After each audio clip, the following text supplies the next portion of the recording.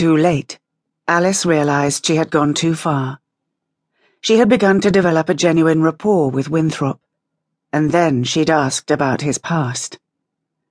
Alone with the man in his own cottage, and she'd killed her one chance of getting close enough to kiss him.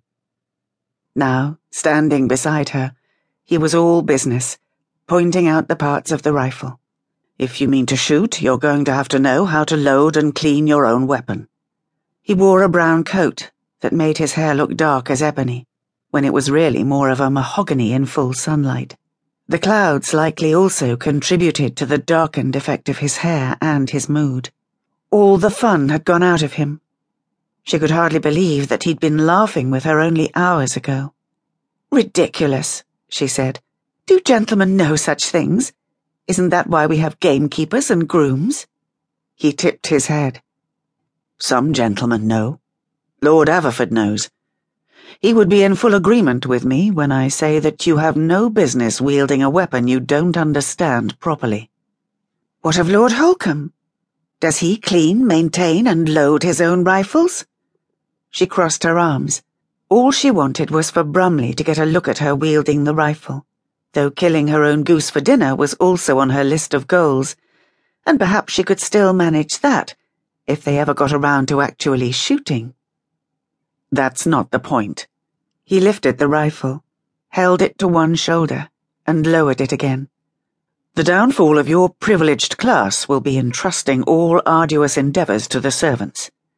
When they all leave, what will become of you?" "Leave? Why would they all leave?"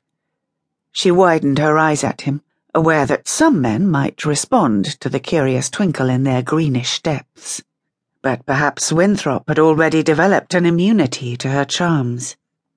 "Industry, Lady Alice. The world is ever changing. They would leave for better opportunities, the ability to make their own fortunes instead of relying on the wealth of others." "Some might leave. Others are like family. Mr. Finch would never leave. Mrs. Hoyle, Sturridge, Mary." She allowed her voice to trail off. What of Winthrop? Would he leave? Did he not consider himself at home here? She dared not force an answer. "I want to shoot something, that's all. No need to complicate things." "Shooting is complicated. It should be. There's usually killing involved. Let's start with stance." "Stance? What's wrong with my stance?" She put her hands on her hips. "Nothing if you're trying to get a man's attention, though in that outfit it might not be the kind of attention you're craving." A tiny hint of a smile curved his lips.